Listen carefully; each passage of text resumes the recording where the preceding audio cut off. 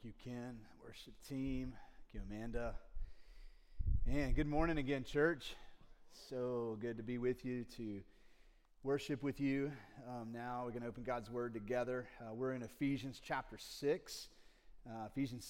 And let's give you a recap of kind of what we've seen in the book of Ephesians, the first 3 chapters. Paul is digging into this idea of the mystery of the gospel.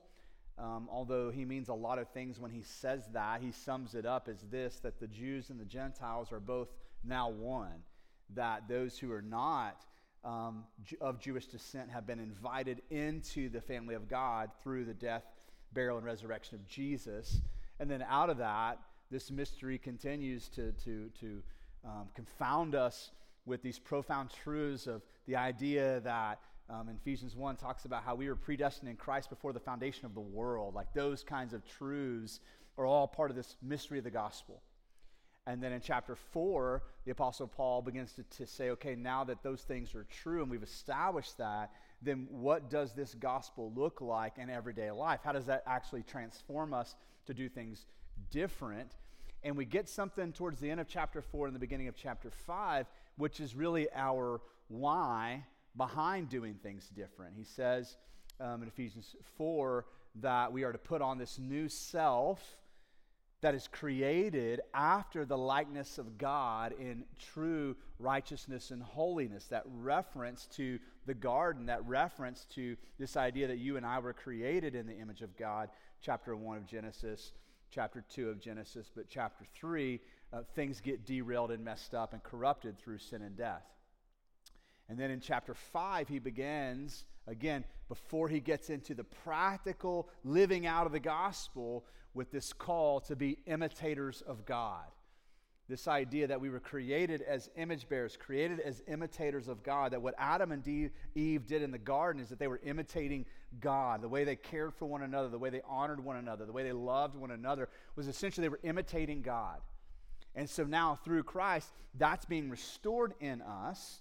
And so last week we looked at marriage, how in marriage we're given this instruction for wives to honor their husbands and ascribe value to their husbands and to submit to their husbands as the church submits to Christ. And husbands are to love their wives as themselves and to sacrificially lay themselves down for their wives, not so they can simply have a better marriage and that everybody will get along, but because that's how Adam loved Eve before the fall, and that's how Eve submitted to Adam before the fall, that's how we were created, to love and to honor one another.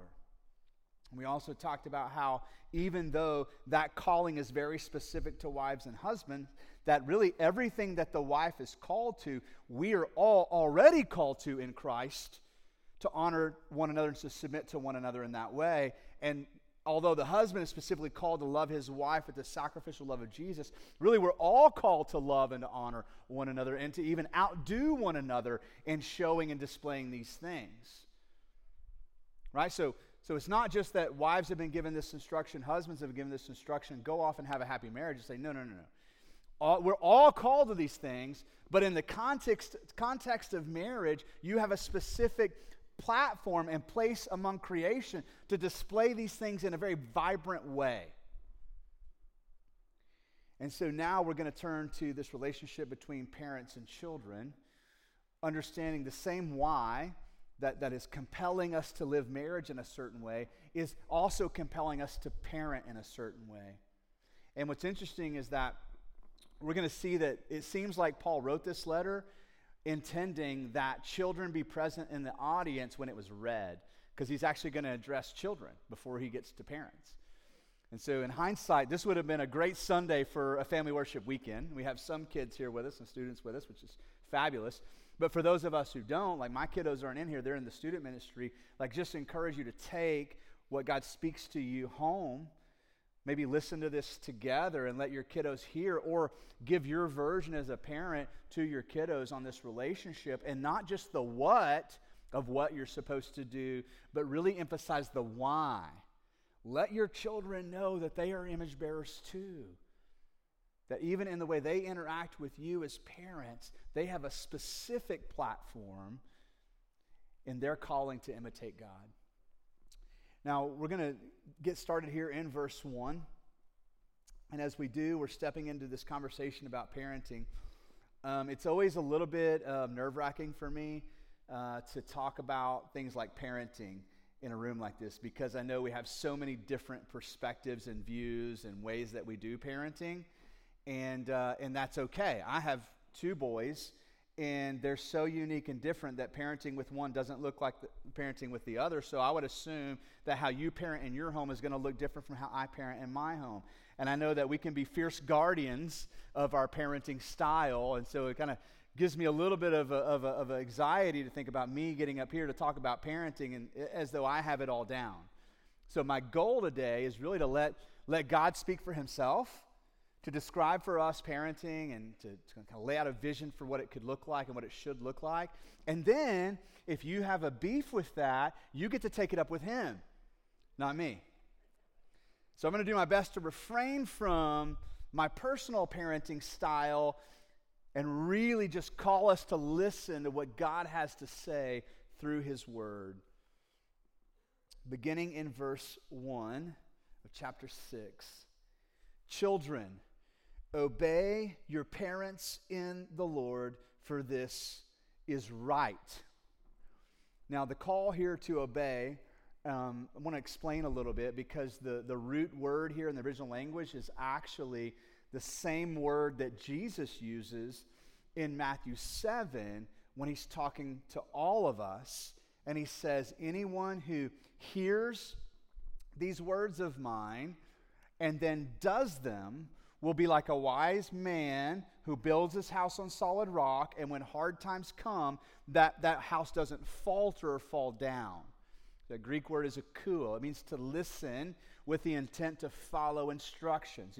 You can hear that in Jesus' tone, right? If you hear my instruction and you do it, it's going to go well for you. Okay, that's the same root word of this word, obey.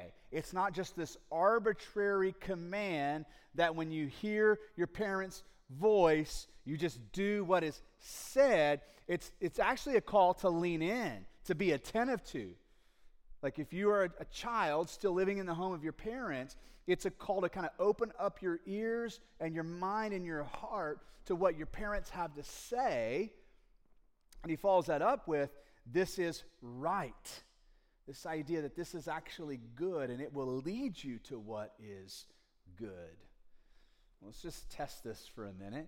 So we're not everybody in the room is a parent, it's okay, but we're all children. Like, not more. No, you're still the child, like you still have parents. They may not even be living, but everybody in this room has walked in the role of the child.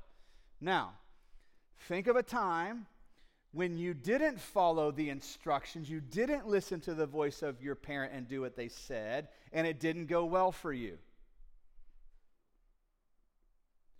If you're having to work really, really hard, you've disconnected and disassociated from your childhood. I was there. I saw you. Not really. We have all had those moments where parents give instructions and we don't listen and it doesn't go well. The point isn't that parents always get it right, but the point that is being made here is that when parents give instructions, and we'll get to parents in a minute, for children, the idea is it's leading you to what is good. Like when a parent from a good heart and a good place says no, that no is meant to lead you to what is better than what you want. Or when your parents give you instruction to do something you don't want to do, the idea is that even though you don't want to do it, if you will go ahead and listen and do it, it will lead you towards what is good, what is right. So it's not just an arbitrary call that when you hear your parents' voice, you bow down and just do it without thinking about what you're doing. It's like, no, you would understand your role is to open up your ears and listen, because your parents' ultimate aim is your good. I wonder if we see God that way.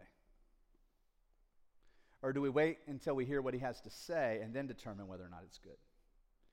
See, this is like a preemptive invitation. Open up your ears. Allow the posture of your heart. Be ready to listen, trusting that what will come is what is good.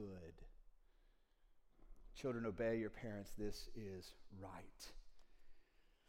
And then, verse 2, specifically a quote from the Ten Commandments, honor your father and mother. We talked about this last week, but not everybody was here last week. This idea of honor, we talked about it with wives honoring their husbands, that it was this way of ascribing value, saying, hey, you matter to me. You have value. You matter in the world. And so there was a virtue in that of saying, hey, I want to display that you matter, and so I'm going to honor you. So that's the same principle is being applied here for children, to ascribe a fixed value on their parents. Not just on the days where you're having fun, and we're going to the fun jump trampoline place, or we're going to my favorite dessert place. It's easy to get excited and to ascribe value to our parents. You're the best. The ice cream running down your face, and sugar high, your eyes are glazed over. You're the best parents in the world. No, it's fixed value, meaning it doesn't change the next day when you get to chores. That's the idea of honor here. That you would truly honor, ascribe a fixed value to your parents. You matter to me. You have value to me, and what you say has value.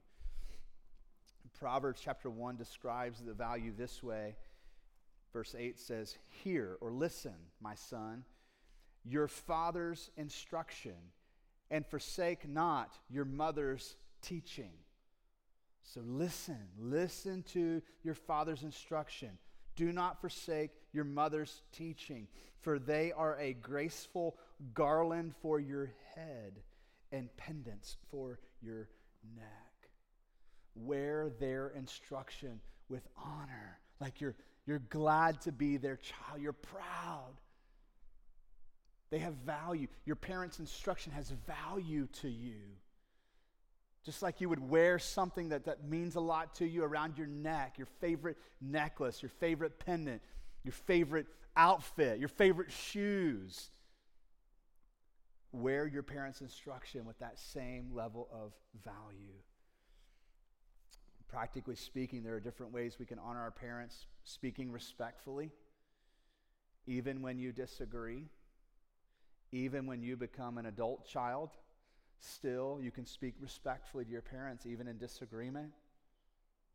Even if you're having to have hard conversations and draw boundaries, you can always maintain a level of respect of saying, hey, I'm still honoring you. You still have value even when I disagree.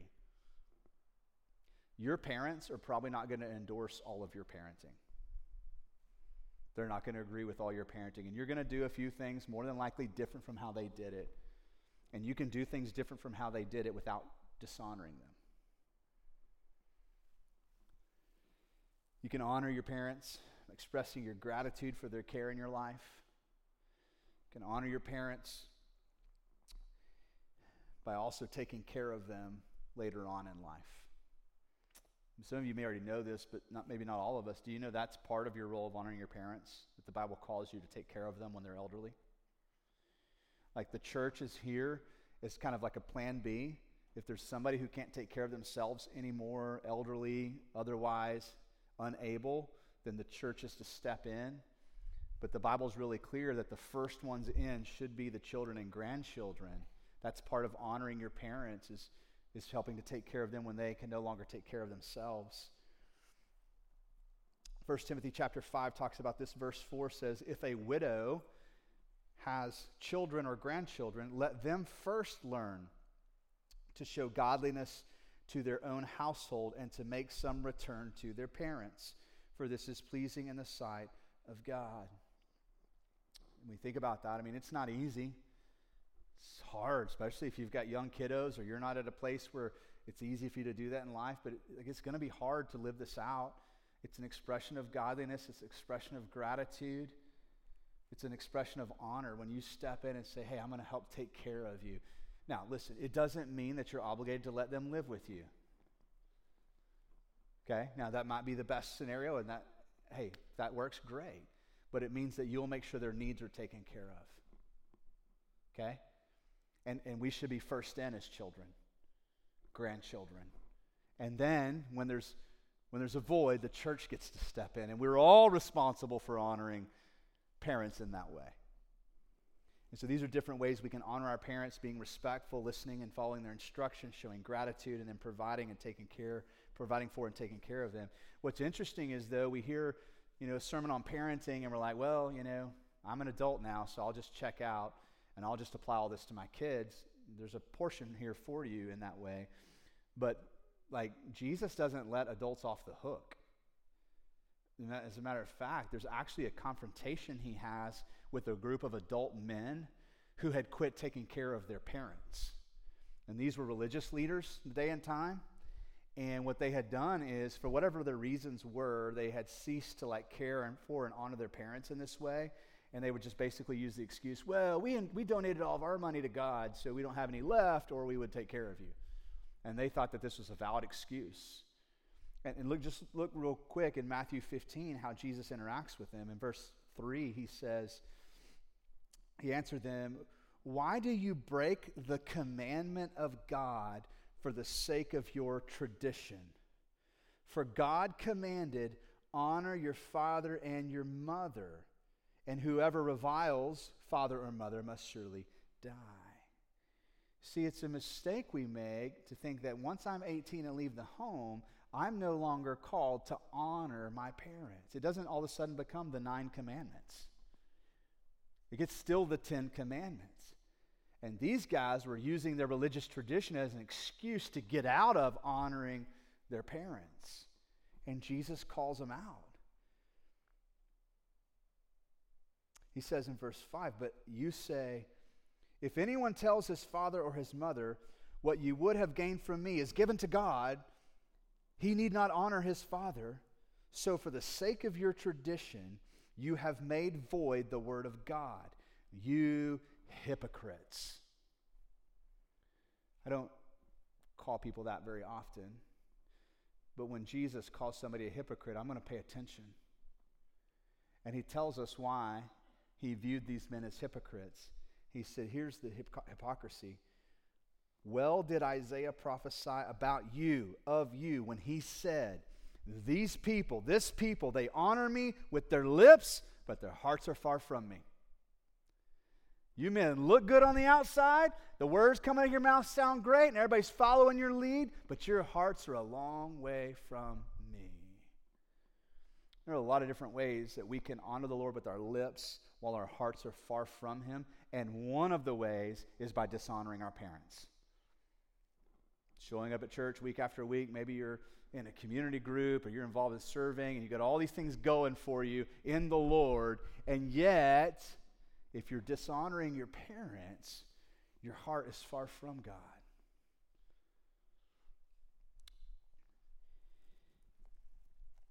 The second part of verse 2 says, "This is the first commandment with a promise." This commandment comes literally with a promise in the 10 commandments. "Honor your mother, your father, and your mother, that your days may be long in the land, and that the Lord your God is giving you." The way that it's written here in Ephesians is this way: "That it may go well with you, and that you may live long in the land." Now, there's a practical aspect of this that would have caused children's ears to perk up. It's hard to imagine, but at this day and time, when this is written, first century, somewhere between 30 and 50% of children did not live to see their 10th birthday. So literally, pay attention to the words and instructions of your parents so you can see your 10th birthday. Very practical. Now that still applies today, right? There are things that you're going to instruct your children about safety and their interaction with alcohol and driving, and it's to keep them alive, right? But I think that as Paul is recounting this, I think he even has eternity in mind. This idea of living long is not just so that you can live long enough to take care of me. It's the idea that I'm listening to my instructions because they're leading you to a long, full life and ultimately to eternal life, that you may live long in the land. And this commandment comes with this promise. Now in verse 4, so verses 1 through 3 is for children. We've already established we are all children. Some of us are adult children. In perspective to our relationship with God, we're all children. Okay? Now we're going to begin talking specifically to parents. Okay? Parents. And it begins in verse 4. Fathers, do not provoke your children to anger. Now, the case could easily be made that whatever's being applied here to fathers is meant for parents to listen up, and I think that's true. I don't know fully why he's calling to fathers other than dads, like, we need you to lead the way in your household in this. And I think about what God said to Adam and Eve at the fall and what husbands or men were going to try to do with their strength. And so this idea of don't provoke your children to anger. On one hand, I read that and I go, oh, okay, so don't walk around the house with a stick just poking, trying to get people angry. That's meant by this, but it's more than that. As a matter of fact, if we'll go back to Genesis 3, verse 16, let's think about this. What this Bible verse is talking about that we're about to read describes what life is like after the fall and how it's different from the way it was before the fall. So verse 16, here's how it's different. First of all, he says to Eve, to the woman, he said, I will surely multiply your pain in childbearing. In pain you shall bring forth children. That's different. So be fruitful and multiply was the Genesis 1 command, right? And it wasn't with pain. So now, because of the fall, there's going to be a pain that you experience in childbirth and child rearing. But the word pain here could translate, and more frequently translates, as sorrow, grief. Now we're getting somewhere. Eve, as a mom, because of the fall, because sin and death have now entered the story, your childbearing is going to cause you grief. What mom among us has not laid her head down on the pillow at night in grief over one of her children? Some of you, it may have been last night. You walk into here today with some level of grief and sorrow for a various number of reasons related to your parenting. Eve did not know that grief or sorrow or pain before the fall. And God was saying to her, Eve, things are going to be different now. Every mom who comes after you will experience pain and sorrow in childbearing.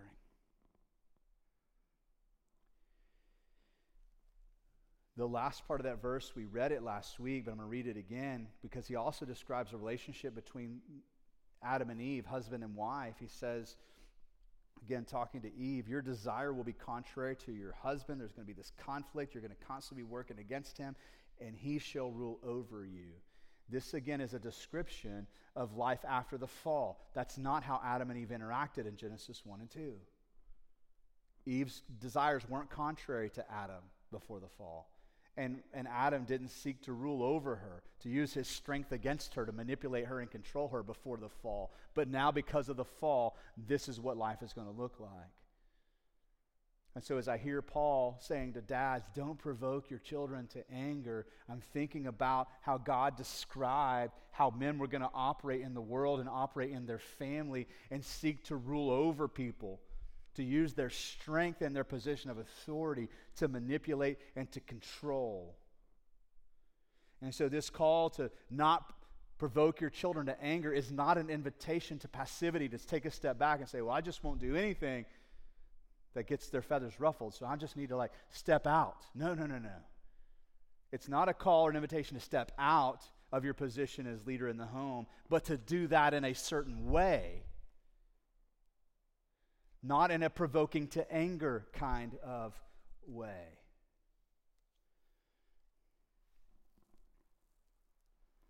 You're going to be tempted to use your authority and your strength to rule over your family. Some of us will be tempted to shrink back altogether. But this is a call to move forward and to be present, but to be present in a certain way. Then he tells us, as we get into verse 4, the rest of 4 describes this different way. Okay, so what is it supposed to look like for me to be a parent here, Paul? As somebody who's in Christ, what are you calling me to? He says here, but bring them up in the discipline and instruction of the Lord. Bring them up in the discipline and instruction of the Lord. What's interesting, and it's kind of hard to see here, this word for bring them up, Paul actually used it like 6 or 7 verses ago talking about marriage. So if you remember from last week, to husbands, as he's calling us to love our lives sacrificially, lay our lives down, he makes a statement. And essentially, he's calling us to love our wives the way we love for and care for our own bodies. And he said, like, nobody hates their own body. Instead, you nourish and cherish your body. So now go nourish and cherish her. The word for nourish is the exact same word here for bring up. So bring up your children is nourish them. Okay, it's this idea of like having a garden and tending to it, cultivating it. That things that pop up in this garden will be healthy and they grow and they bear fruit, and that's the way we're to think. So don't provoke them to anger, but instead nourish their souls. Through what? Through discipline and instruction.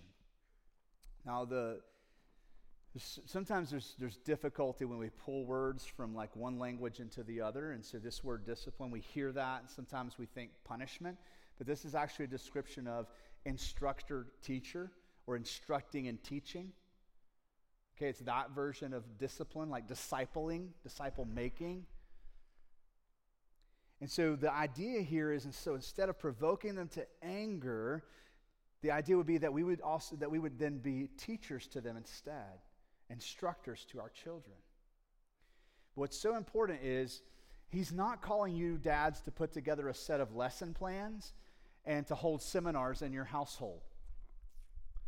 The idea is that your instruction and teaching, first of all, would mirror the Lord's instruction and teaching for you, but that it would be more than I just want you to have information. You're like paying attention to how your words land and how deep they go. Like you're actually trying to cultivate the soul of that child. But think about that. How many of us can go back to our childhood and you can remember something that your parents said to you that was hurtful, like one phrase. Maybe you remember more than that. But if you'll spend some time thinking about your interaction, even with the best parents in the world, there were moments that were painful and hurtful. I'm not saying right or wrong. All I'm doing is illustrating how long the words of parents stay with us. Like dads, your voice, the words that come out of your mouth have a way of sinking deeper into the soul of your child than anybody else. Moms, you're with dad too. Like as parents, our words shape and cultivate the soul of the child, and they stay with them, for better or for worse. So instead of provoking our children to anger, we're to cultivate them, to teach them the way the Lord teaches us.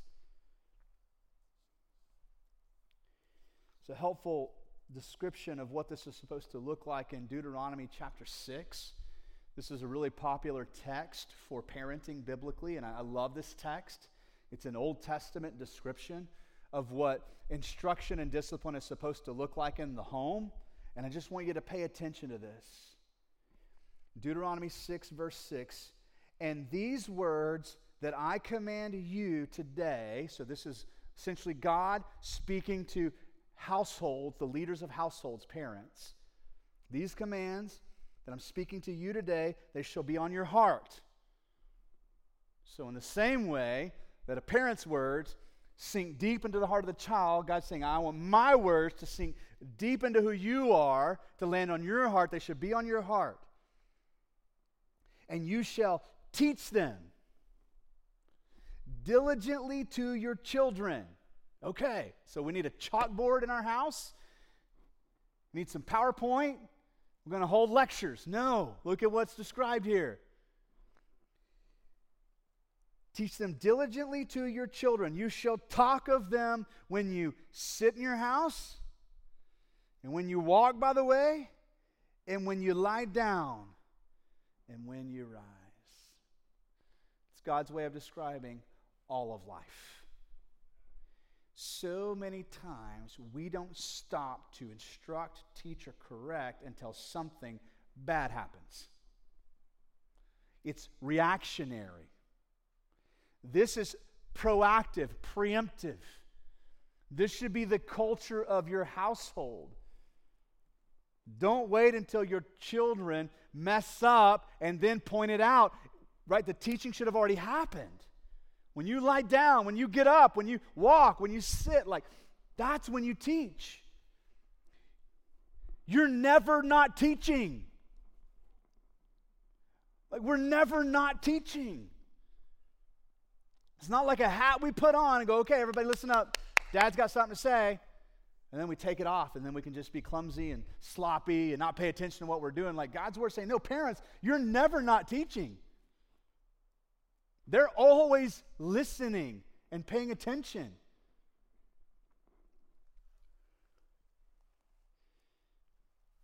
I love this testimony that we get from the New Testament related to Timothy. Paul points out how Timothy grew up in the Lord, and I want to just point out a few of the things that Paul says. So in 2 Timothy 3, if you're following along and write this down, this is verses 14 and 15. Paul is writing to Timothy to encourage him. He says, as for you, continue in what you have learned and have firmly believed, knowing from whom you learned it. Now, Paul is writing this to Timothy. Paul was an instructor and teacher of Timothy. It almost sounds like Paul's telling Timothy, hey, don't forget I taught you this stuff. Don't forget who taught you these things. Continue reading. He says, verse 15, and how from childhood.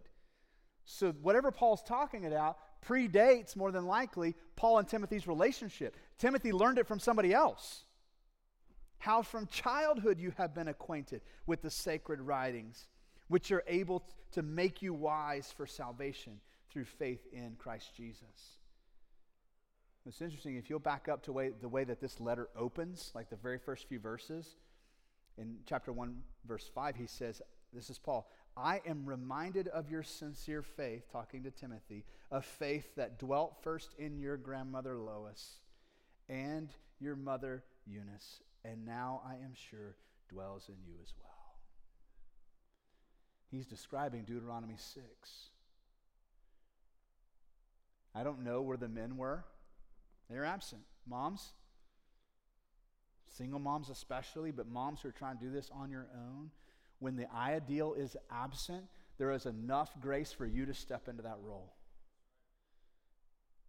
Okay, this is not God saying men are the only qualified parents to do this. Case in point, Timothy, he's a young pastor, one of the first guys on the scene, crushing it in ministry, building churches for the Lord. And Paul's saying, hey, Timothy, don't forget where you learned all this. It first dwelt in your grandmother, and then in your mother, and now it dwells in you. That's Deuteronomy 6 right there, parents.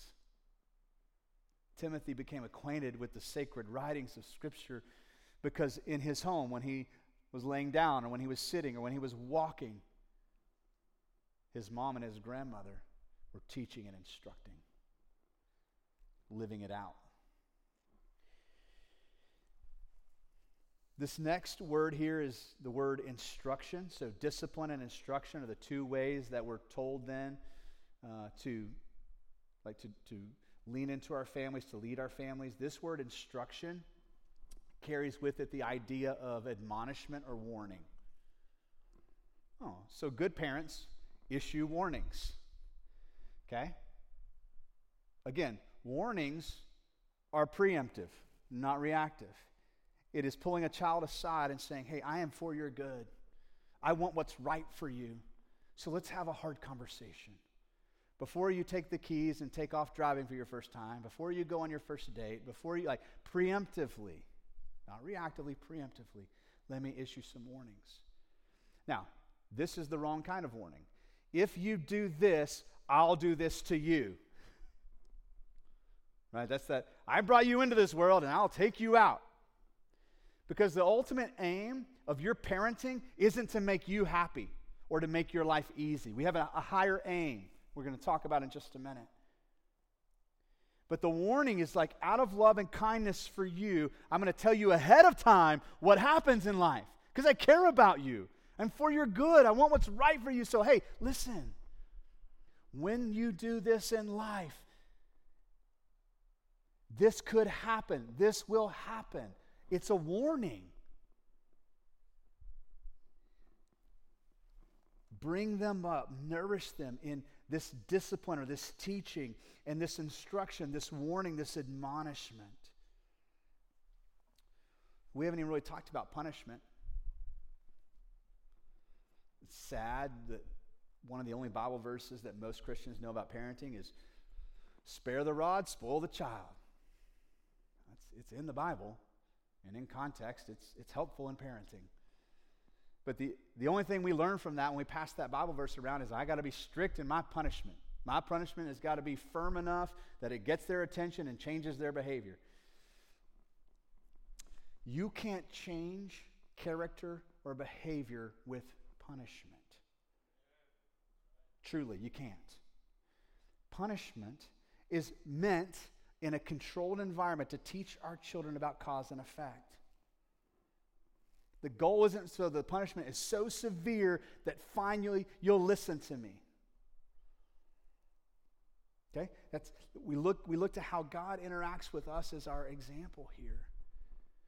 You know, the most familiar description of God in the Bible is that he is slow to anger and abounding in love. Your children are going to make you angry. Okay?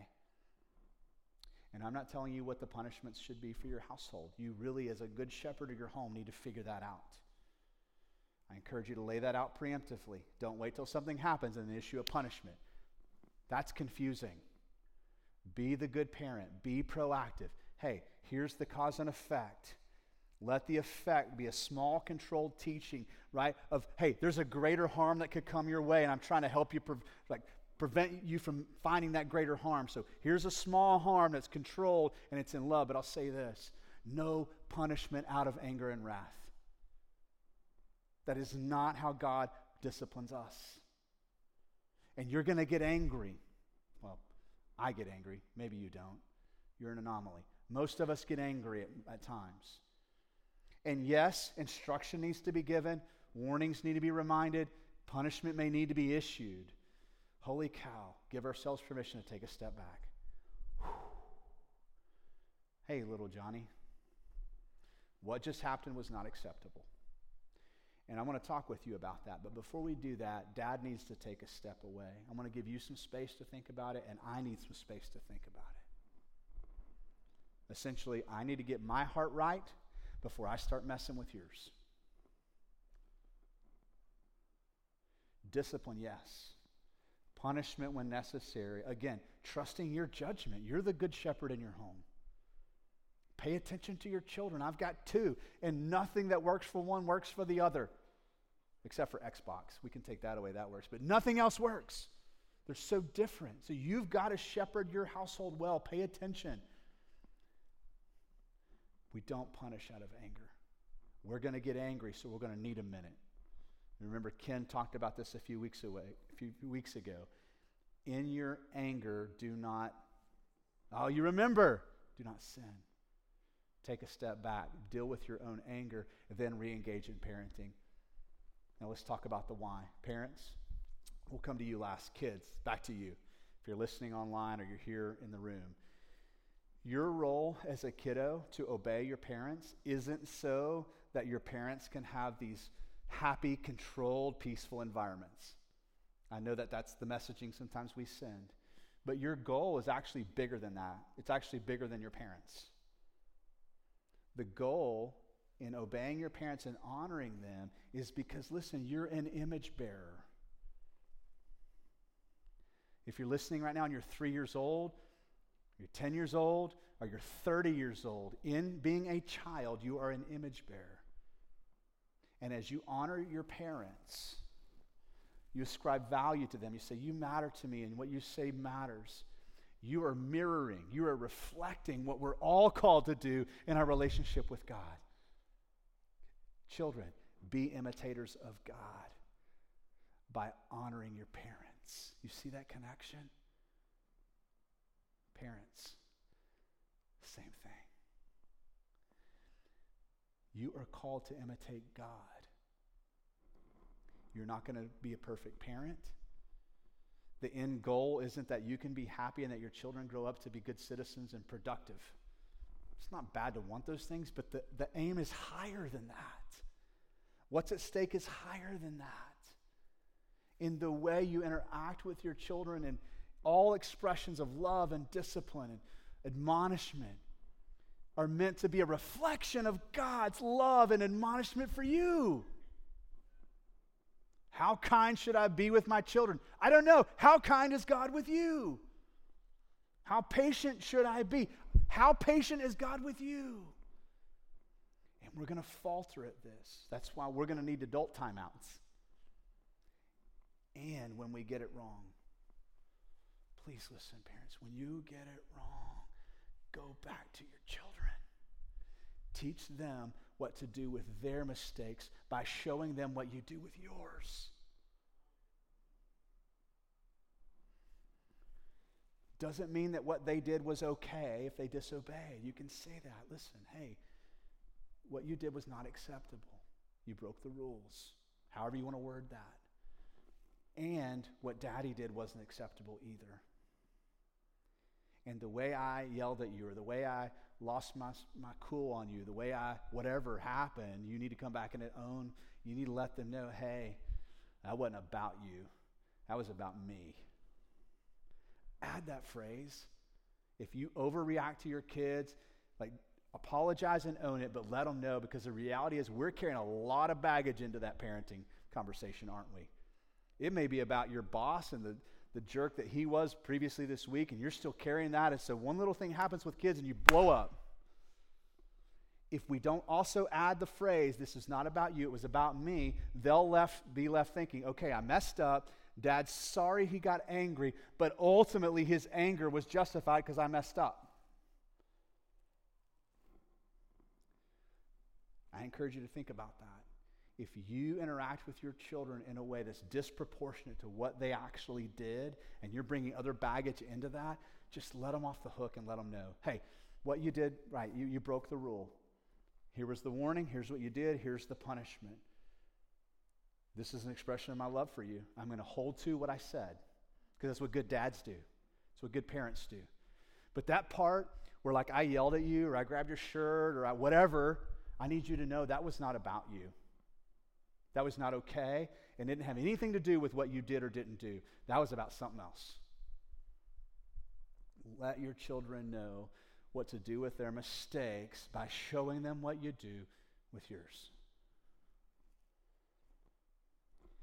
The ultimate aim here, parents, is not that we would be perfect. Okay? Not that we'd be perfect. Matter of fact, if you bat 300, you make it in the majors. I'm saying if you get this right 50% of the time, more than likely you're already giving your kids something way better than what you got. Okay? So we're not asking, it's not a call to be perfect parents. If you are perfect, fantastic. High five. Go write the books. The rest of us will buy them and read them. Okay? So let's just not walk out of here going, oh, now God expects me to be perfect. I'm going to screw my children up. No. It's just like aim at it. Work towards it. Strive towards it. Understand in those moments, like, oh, okay, this is an opportunity to reflect the image of God, to be an imitator of God and bear his image in parenting. Celebrate when you get it right. You catch your spouse doing this right, or another parent, like, hey, can I just give you a hug? Like, that was awesome. Way to go. Like, point it out, celebrate it. And ultimately give glory to God in doing so. All right, let's land here. When children honor their parents, we get a glimpse of the honor that we all are called to display towards God. Parents are called to instruct and correct their children in a way that nourishes and cultivates their souls. This requires parents to be patient, kind, slow to anger in the way we shepherd our children. When parents guide and love their children in this way, we get a glimpse of what it looks like to be in a relationship with a good God who is also a loving Father. That's what parenting is ultimately aimed at. I'm going to end with a few questions for us to consider before we turn this back over to the worship team. I want you to think for just a moment, what are some of the experiences in your life that didn't go well because you didn't listen to your parents? Just think about that for a minute. I mean, even if you had crummy parents, there's a good chance they were at least trying to point you towards what was good. Can you remember some experiences? You're like, man, if I would have listened, this would have gone so much better. Parents, when you think about your interaction with your kiddos, would your children describe your discipline as loving, kind, and patient? This is not a description to let kids off the hook. I'm just asking that when you engage in discipline, would they describe your discipline as loving and kind and patient?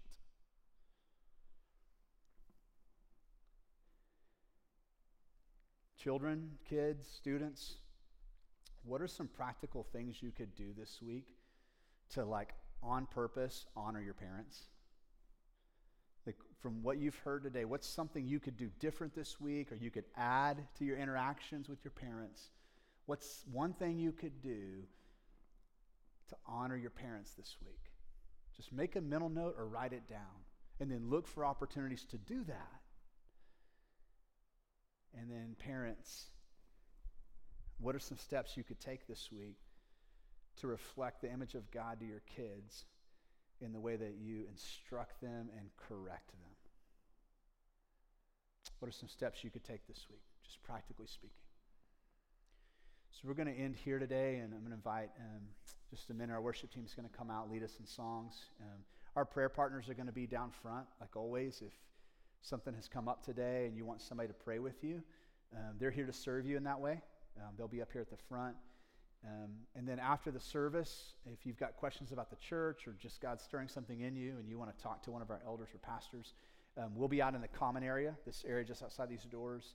And all of our elders will be wearing lanyards so you can easily identify us, and we'd love to have a conversation with you. So let me pray for us, and then the band will come out. Father, thank you for your word. Thank you for this time today to really dig into this idea of parenting. But more than anything, God, we're really digging into our relationship with you. And parenting is just this earthly living metaphor of what it's like to be parented by a good, loving Father. And God, in the way that we interact with our parents, the way parents interact with children, really is just meant to be a reflection of how you interact with your children and how you call us to interact with you. Father, in our parenting, could our aim be so much higher than simply a home that's in order, a home that has peace? Could we truly seek to honor you and reflect your goodness in our parenting?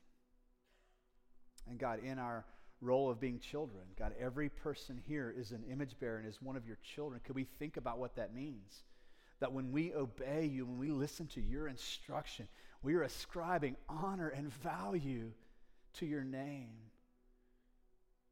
That this isn't just about how we live in our homes, it's about how we live in the world, God. And could we step into that role as image bearers and obey you and honor you because you are a good Father?